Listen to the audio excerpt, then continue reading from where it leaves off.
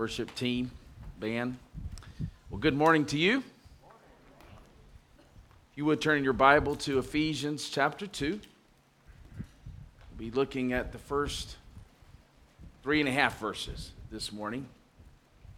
Just a couple of announcements. We have our deacon ordination service tonight. It would be deeply encouraging to them if you were to be able to make tonight's service. It's a special time for our new deacons especially. Also, just continue to remind you of our Lottie Moon Christmas offering this year. The goal is $66,000. 100% of that money goes to the International Mission Board, and 100% of that money goes to the ground. No administrative cost. It's 100% bang for your buck. It's a way to impact places that you will never go, you will never see. For the gospel's sake, for the Lord Jesus Christ's sake. Well, if you would, look with me in chapter 2, verse 1.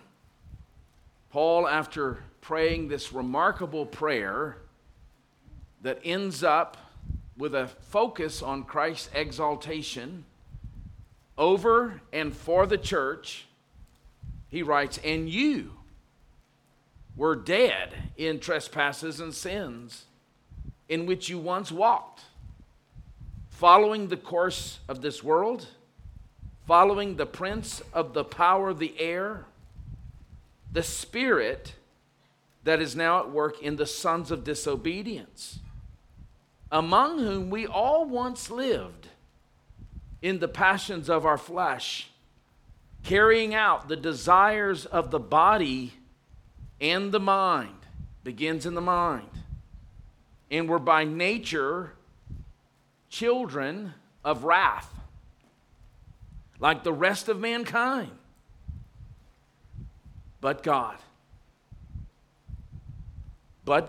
being rich in mercy, because of the great love with which he has loved us, even when we were dead in our trespasses, made us alive together with Christ.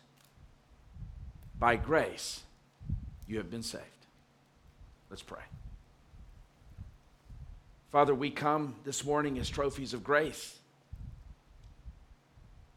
Not trophies of our own merit, trophies of grace. But to celebrate that, we have to muse upon what we once were. Give us grace to do that excellently and faithfully this morning. In Jesus' name, amen. Someone recently introduced me to the app that plays the old Casey Kasem Top 40 Countdown. Now, every weekend in the late 70s, early to mid 80s, I, along with much of America, were tuned in to Casey Kasem to hear what those top 40 songs would be that week. And then at the end of the year, we were tuned in to Casey Kasem to hear what the top 100 songs of the year would be. And then there were those sappy, cheesy, long-distance dedications as well.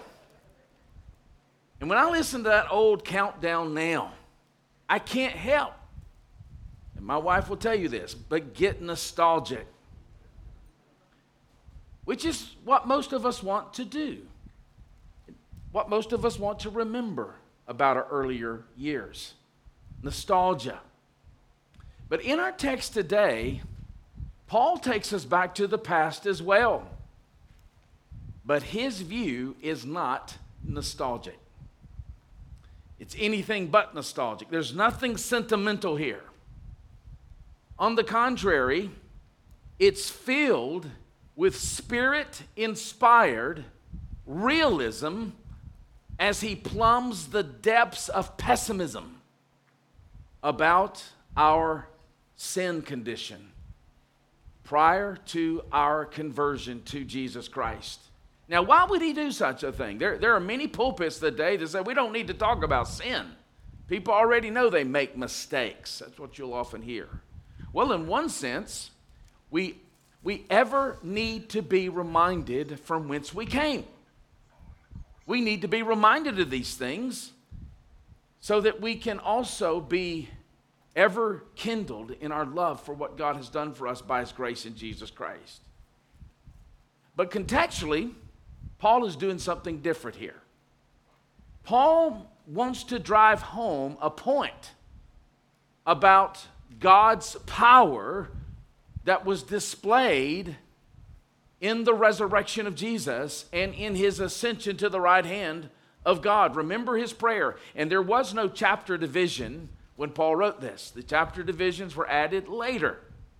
And so he goes right into this discussion in chapter 2 off the heels of this prayer where he prays that the eyes of our hearts would be enlightened in order to know the hope to which God has called us, the riches of His glorious inheritance in the saints. And he says, and His incomparably great power for those who believe, to those who believe. And then he says that power is like the working of His mighty strength, which He exerted in Christ when He raised Him from the dead and seated Him above all rule, authority, and power and dominion. And He appointed Him in this power to be head over all things to the church, which is His body, the fullness of Him who fills everything in every way. And now Paul, after praying that, is going to give us a case in point. You want to know about this power? I'm going to remind you of where you once were, who you once were. And that brings us to the very beginning of this passage. He's going to remind us of who we were so that we can be reminded of the power that was displayed in changing who we were. Well, starting in verse 1, we see humanity by nature. Humanity by nature. And the first thing we see about humanity by nature is that we were spiritually dead. We were spiritually dead. Notice in verse 1, and you were dead in the trespasses and sins in which you once walked. So he's writing to believers, and he describes this life as a walk, moment by moment, decision by decision. It's a walk, following the course of this world. So, what's interesting here about this word dead, what does it mean? Well, this same word is used to refer to physical death in Romans 14, verse 9. In Colossians 2, he uses this same word where he says that we are united as believers in the death of Jesus Christ. And so death means death. Now, in this particular case, he's not referring to physical death, clearly, because he's writing to people who are alive. But death, nonetheless. There's some type of death that he is describing here.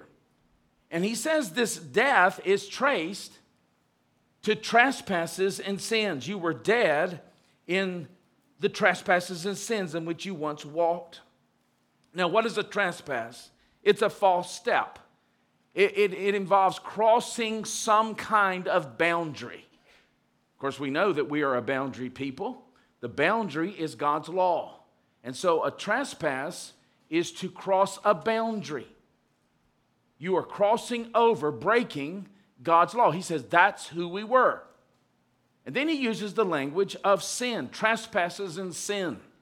Now the word sin means literally to miss a mark, falling short of a standard. Now, when we think about sin, we tend to think about the deeds done in the body. That certainly is sins, plural. So we commit sins in our body. Sins of commission, things that we shouldn't do, and sins of omission, things that we should do but we don't. Those are sins, plural. Paul would say, though, our biggest problem is not the sins we commit. Those are the fruit of our biggest problem. The biggest problem we have is being under sin.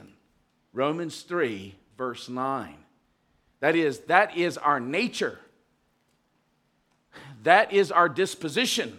We are under sin. So what does this mean to be under sin? Well, Jonathan Edwards is helpful here.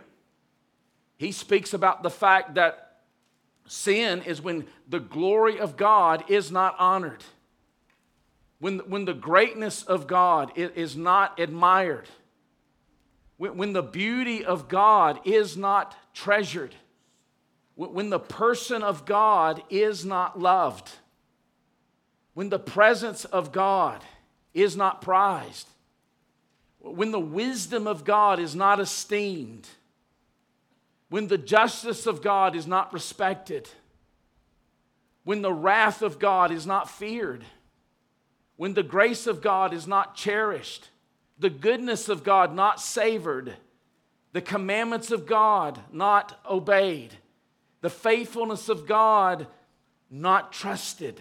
That is what it means to be under sin.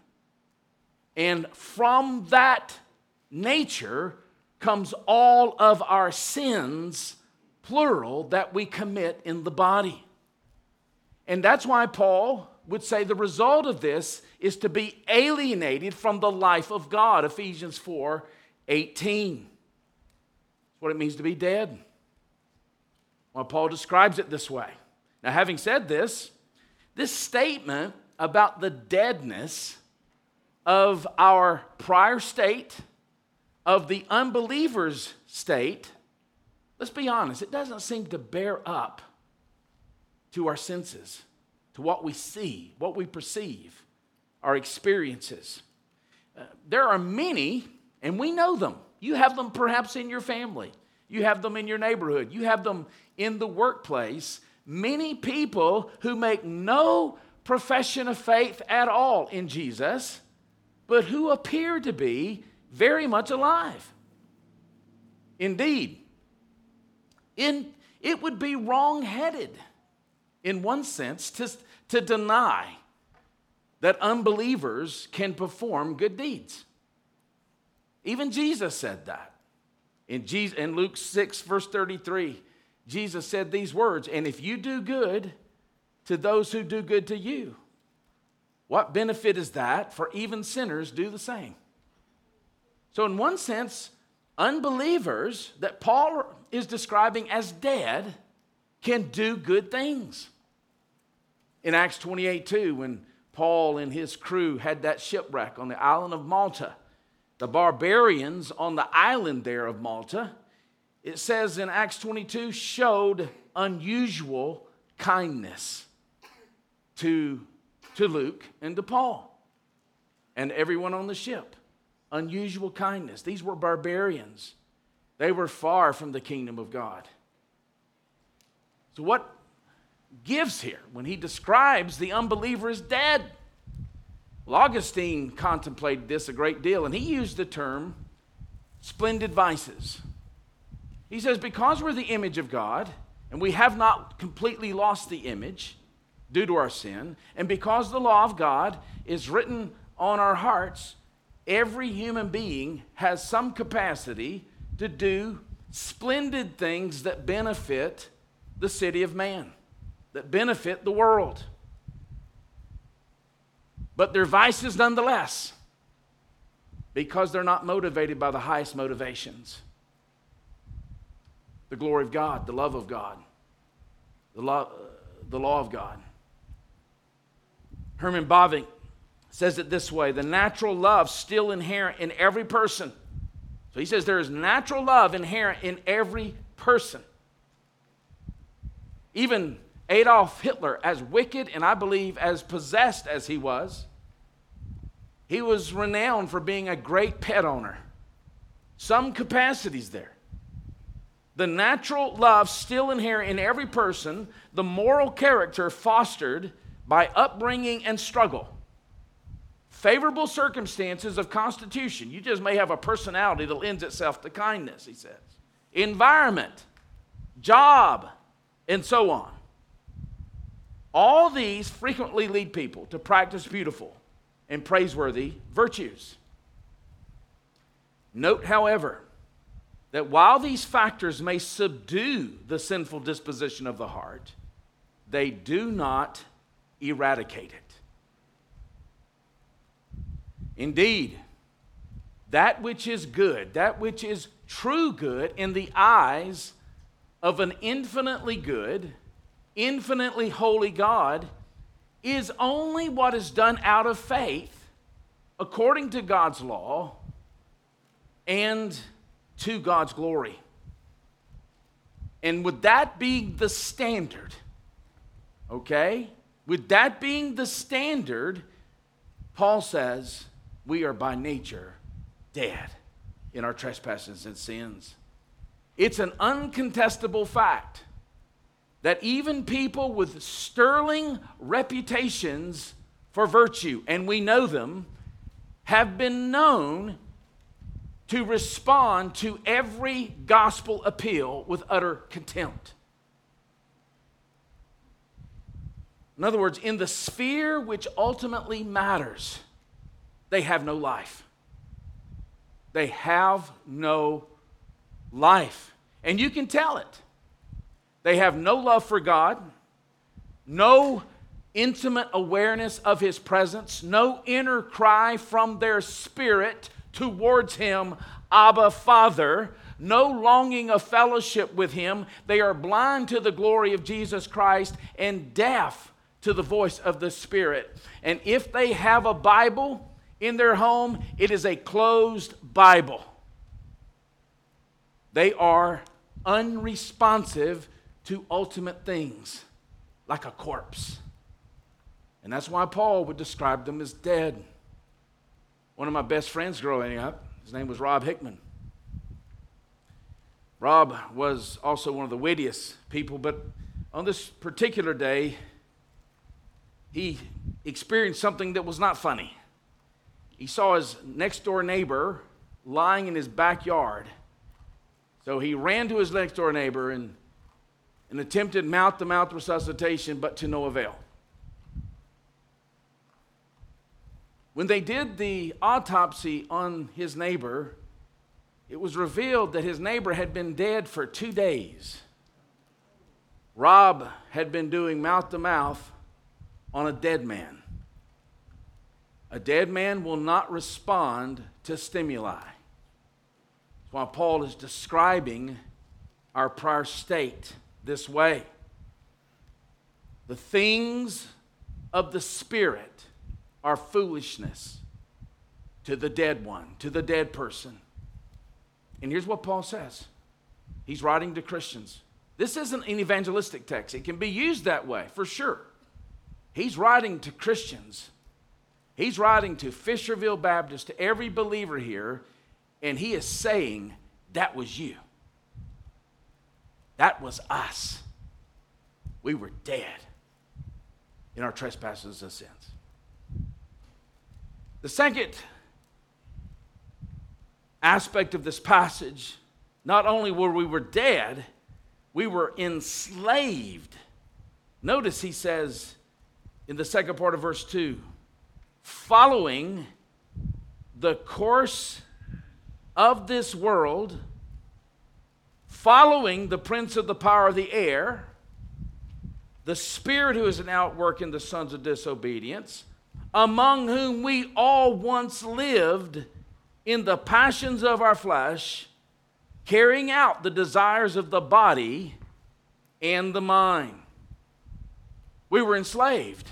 And here he refers to a triple tyranny. It's bad enough to be enslaved to one tyrannical power. He says this was a triple tyranny. The first thing he describes is that we followed the course of this world. Following the course of this world. What is the world? It's the world system. It's a society that is organized without reference to God. What we would say today as secularism. Martin Lloyd-Jones is in the early 1960s said it this way. They think as the world thinks. They don't know that because a fish doesn't know it's wet, right? They think as the world thinks. They take their opinions ready-made from their favorite newspaper, or we might say today news station, or social media. It's being conformed to the pattern of this world. Romans 12, verse 1. Paul says, in fact, there's only two choices. You'll either be conformed to the pattern of this world, the world system, the culture in which you live, or you'll be transformed by the renewing of your mind. There's only two choices. There's only two types of people in the world, those who are conformed to this world and those who were transformed by the renewing of their mind. So to be conformed to this world means that our habits, our preferences, our attitudes are all informed by the world, more so than the Word. I mean, just think of this one instance, and we could apply this in so many ways. Just think about abortion. Many people today are lulled to sleep by that conversation because it's all we know. It's been legal since 1973, so most of us don't even remember when it wasn't legal. But if I were to come to you and you'd never heard of the concept of abortion, it's completely new to you. Maybe you've lived on some island and you've just never heard anything about the notion of abortion. And I were to describe to you abortion, not a single person would respond, "We have a choice." Not a single person. The reason we would say you have a choice is because we have allowed the world to inform our thinking.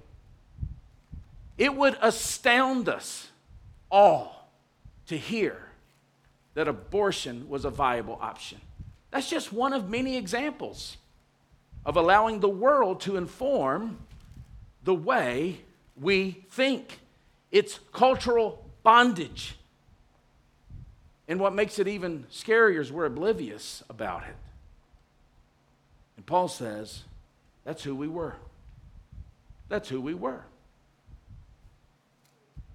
The world's system dictated.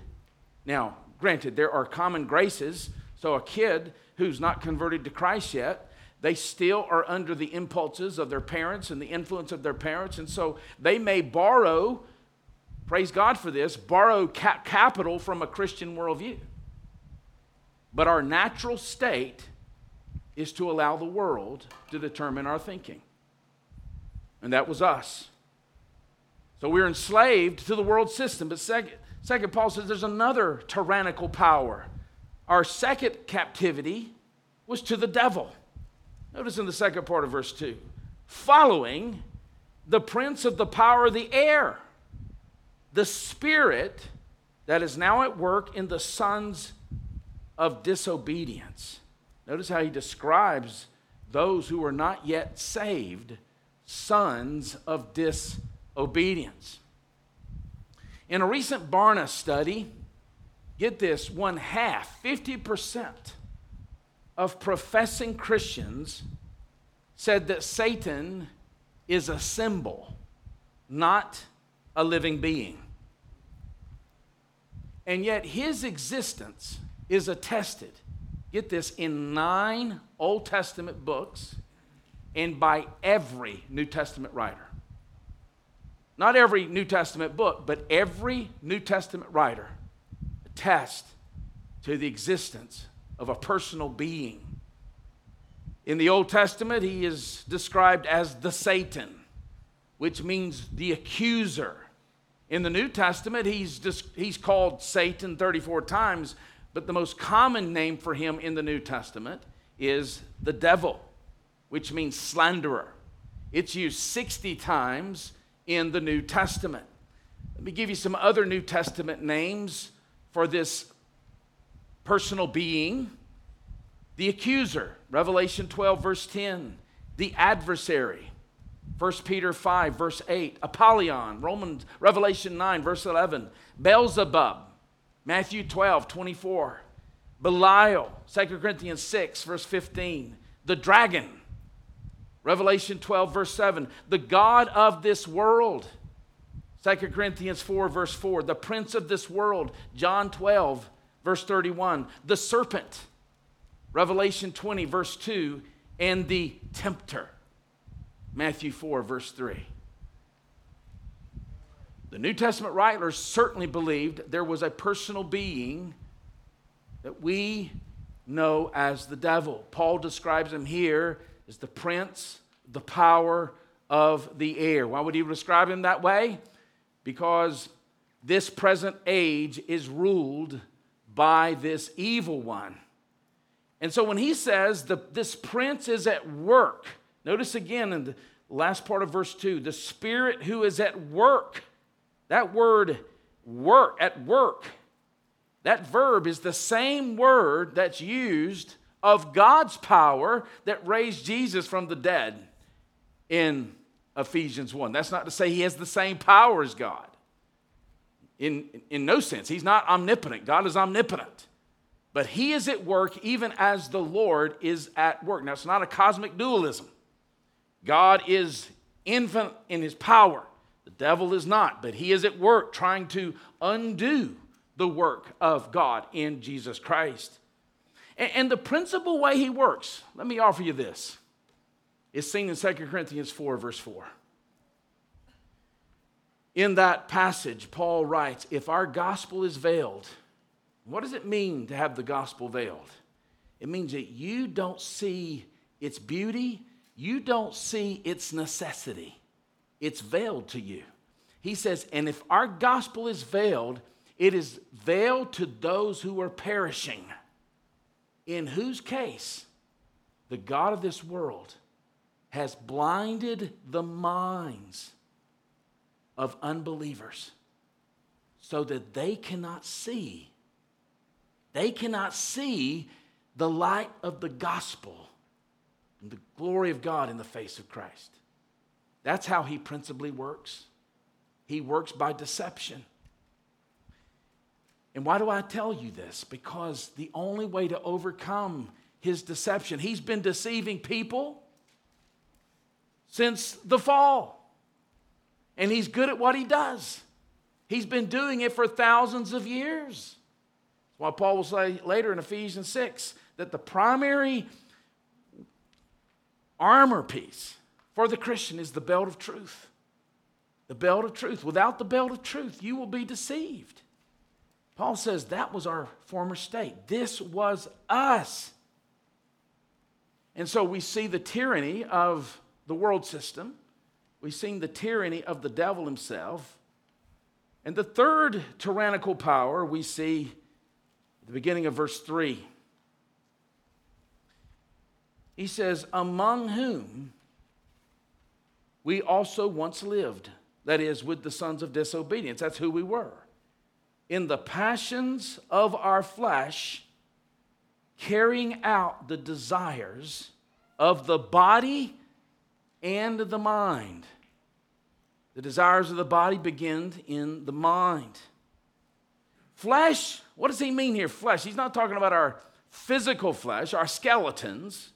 He's referring here to our self-centered, self-loving, narcissistic human nature. This sin nature is the I in me that tries to satisfy me with anything and everything that is not God himself. That's the flesh that Paul is referring to. Now, in Galatians 5, he gets more descriptive, and I think it's worth some time to look at this. In Galatians 5, 19 to 21, he describes the works of the flesh. That is, this very flesh that we were enslaved to prior to our conversion to Jesus Christ. Here's what he says in Galatians 5. The works of the flesh, sexual immorality. That word is the word porneia, where we get the word pornography.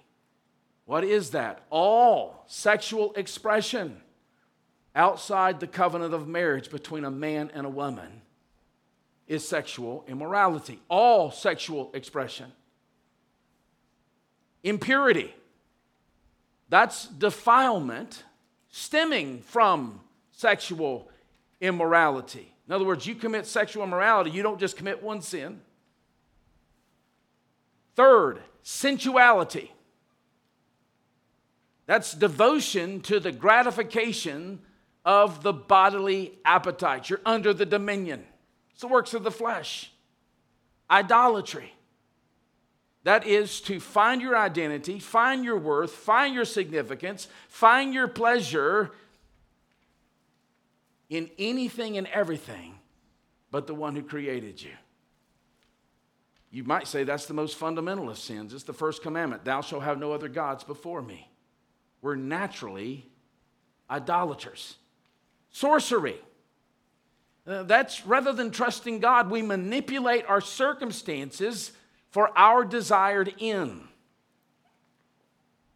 Enmity. This is hatred that lies at the root of discord. Enmity. If there's enmity in a church, if there's enmity in a marriage, enmity in a family or in a workplace, it's the works of the flesh. Strife, contention that divides people from one another. Strife is the works of the flesh. Strife is never the fruit of the Spirit. Ever, ever, ever. Remember that. Remember that on social media. Jealousy. A person who wants what others have because God is not enough. He's a holdout. You believe he's a holdout. He's held out on you. And so you're discontented, and the fruit of that discontentment is jealousy. Someone else has something that you believe that you need in order to have significance and worth and happiness. Fits of anger, uncontrolled temper that leaves awake. These are the works of the flesh that Paul says that we were enslaved to. Rivalries, selfish ambition that brings discord, rivalries, dissensions, disagreement in opinion, which you can have even in a godly relationship, but dissension produces enmity. Division, works of the flesh. Again, we get so used to this stuff, we hear it on the news, we see it on social media, that we get so used to it that we are conformed to it. This should shock us. It should shock us. Divisions. Paul used this same word for factions in a church. In 1 Corinthians 11, verse 19, divisions. Paul says it's the works of the flesh. Envy. Again, related to coveting, jealousy, the desire to possess what others have. Drunkenness. Drunkenness is essentially being under dominion, under the dominion of the vine, when God has created us as his image bearers to take dominion. Someone who believes they need substance to make it is saying, God is not sufficient for me. He needs to be supplemented. And from that, orgies. It's remarkable, but that is the fruit of being under dominion. And this is what's most scary to me. Paul's not given us an exhaustive list. He says, and things like these. Things like these. And he says, if this is what describes you as a pattern, as a rule, no repentance, you will not inherit the kingdom of God. He says that in Galatians 5. Horrifying language. Paul says, that's who you were. That's who we were. Indeed, a person whose life is characterized by the flesh may not even be living a life of scandal. They may be upstanding citizens in the community. They may even be upstanding citizens in a church community. They may be hardworking. They may be responsible citizens. But if their minds are occupied with the physical world of the flesh, Paul says they're enslaved. Paul has not merely given us a portrait of them. Here's what he says in Ephesians 2. This is remarkable. Among whom we all once lived. It's easy to critique them, right? Paul said that was you. That was your pastor. Horrifying language. So then, before our conversion, let's review this. Before our conversion, before Jesus set us free, we were enslaved. Outside was the world. Inside was our flesh that controlled us, and actively working through both was the prince of the power of the air. A threefold tyranny. Now, in any given moment, one of the three may be leading the charge. Remember Flip Wilson, the devil made me do it.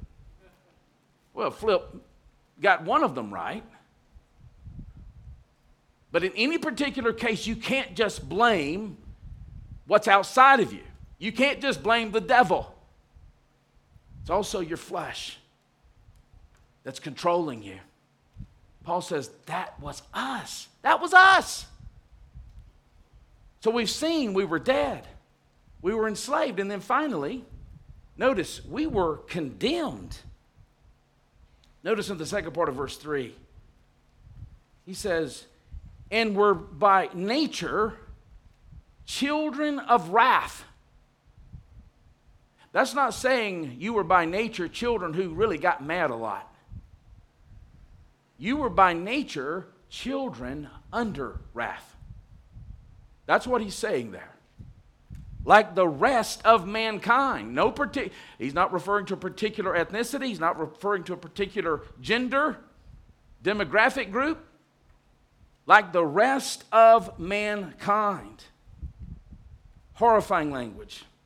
And so the fall into sin, Genesis 3, wasn't just a moral lapse. It wasn't just a mistake. It was a deliberate turning away from God. Sin's entrance into the world brought about a sinful nature in all humanity. Here's what Paul said in Romans 5:12. Through one man, Adam, sin entered the world, and death through sin, for all have sinned. In Adam.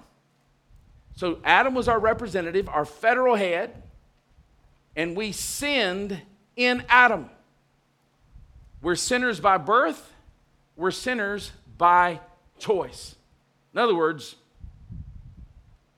our present, that is our present life, is the effective history of an original transgression that defines our ethical character, conditions, and actions. And as a result, we're all, by nature, deserving of wrath. Paul says, that was you. This was us. Now, wrath isn't something that many churches talk about today. They'll tell you, if you want to grow a church, you better not talk a whole lot about wrath. They love to speak about mercy and grace and love, and the term today, social justice. But wrath? But in the Old Testament, get this, there are more than 20 words that are used to express God's wrath. More than 600 passages in the Old Testament speak about God's wrath. You say, well, I'm a New Testament Christian. Do you think the New Testament tones God's wrath down any? Look at the cross. Keep in mind, in AD 51, So this is about a decade before Ephesians was written. In AD 51, less than 2 decades after the cross and the resurrection and the ascension of Jesus, Paul wrote his first preserved letter. You might say his first canonical letter. And his urgency about the wrath of God was already clear in that first letter. 1 Thessalonians. And here's what he says in 1 Thessalonians 1. He called the Thessalonians to wait for his Son, that is God's Son, from heaven, whom he raised from the dead, Jesus, who delivers from the wrath to come. So how does Jesus deliver from the wrath to come? He took it. He took God's wrath. It's what we call propitiation. He satisfied God's wrath on sin because God is good. And good judges penalize evil. He took it, though, in our place.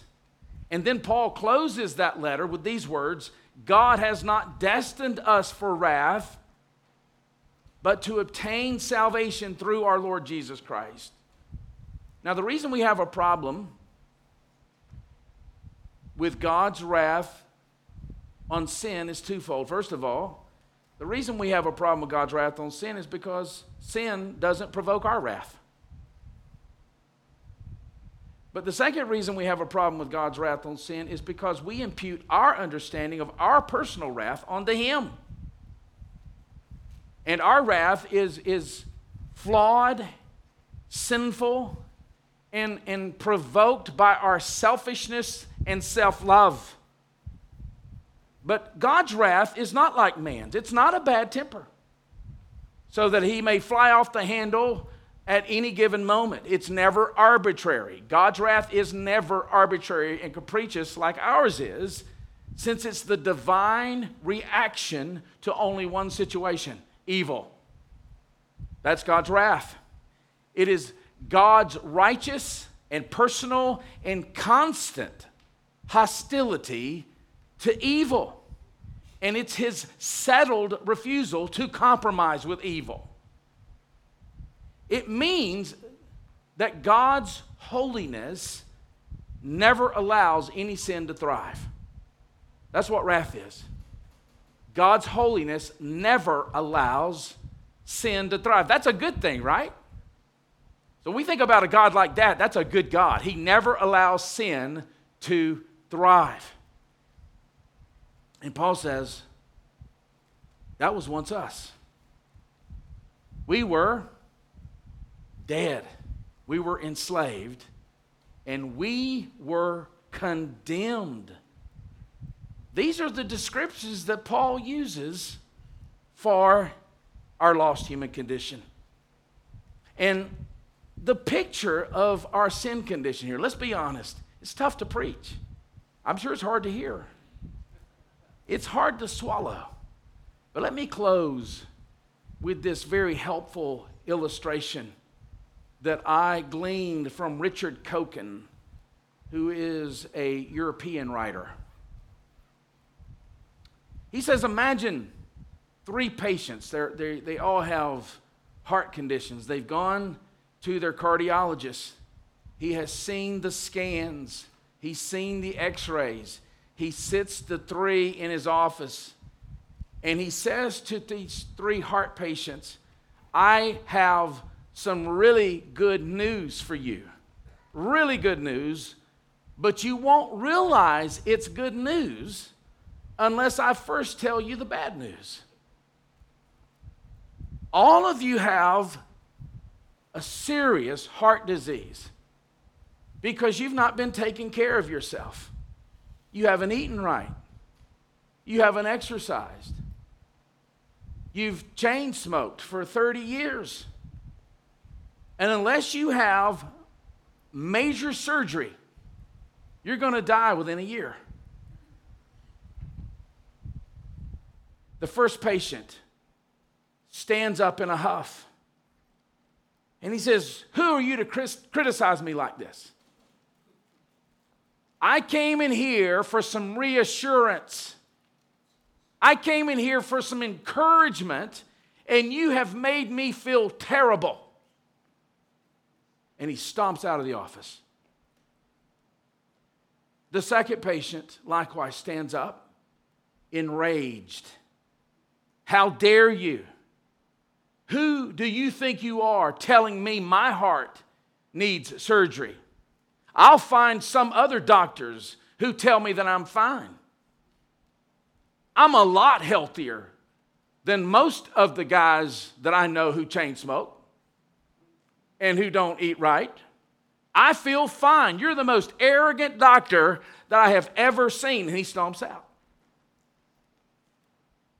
But the third patient is sitting there, quiet and sobered. And he says, Doctor, this is a terrible shock to hear that I need surgery. But thank you for telling me the truth. I'm so relieved that there's good news of an operation to save me. Please tell me about it. That's what we have here.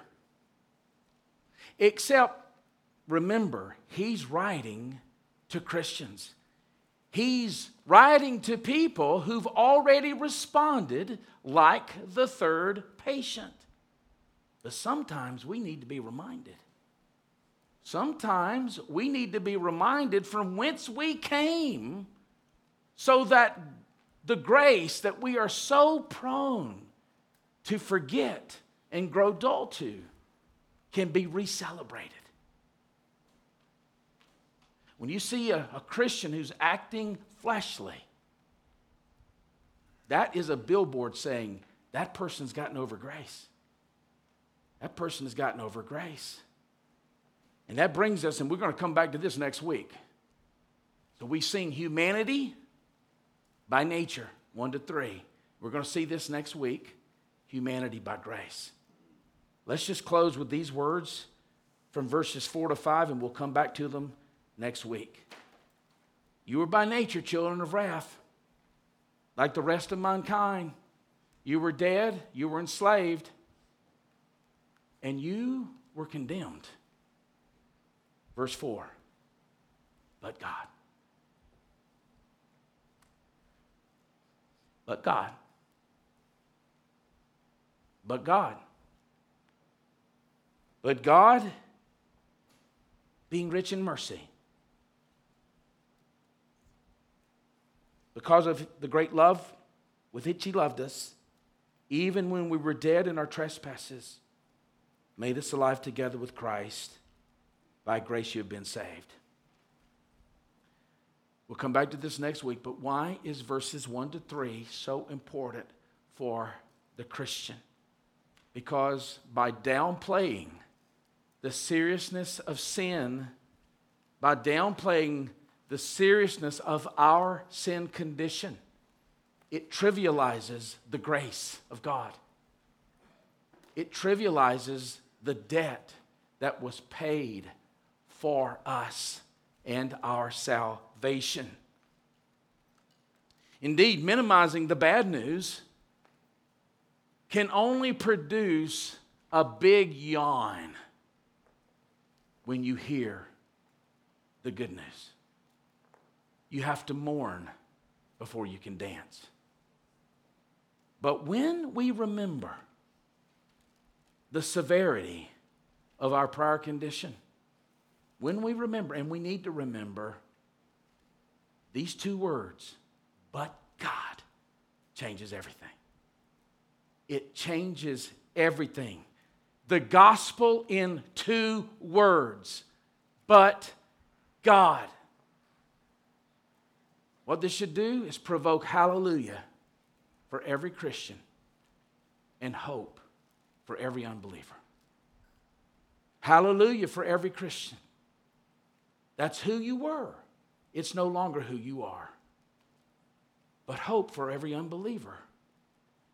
Paul has described the most heinous condition imaginable. And if you're not a Christian today, that's who you are. But Paul says there's hope. The hope is found in those two words. But God, who is rich in mercy, will make you alive even when you're dead. It is by grace you are saved. If you will come to the place where you recognize I'm a sinner, this is who I am. And there's varying degrees, right, of decay in a corpse. But that's who I am. I'm dead, I'm enslaved, and I'm under condemnation. You recognize that Jesus Christ took the condemnation for those who would trust him. He paid our sin debt in full. Bible says your sins will be forgiven. That's the hope of these two words, but God. Let's pray. Lord, thank you. Thank you that we gather here today because all of us as believers can say, but God. But God, who is rich in mercy. Thank you for making us alive even when we were dead.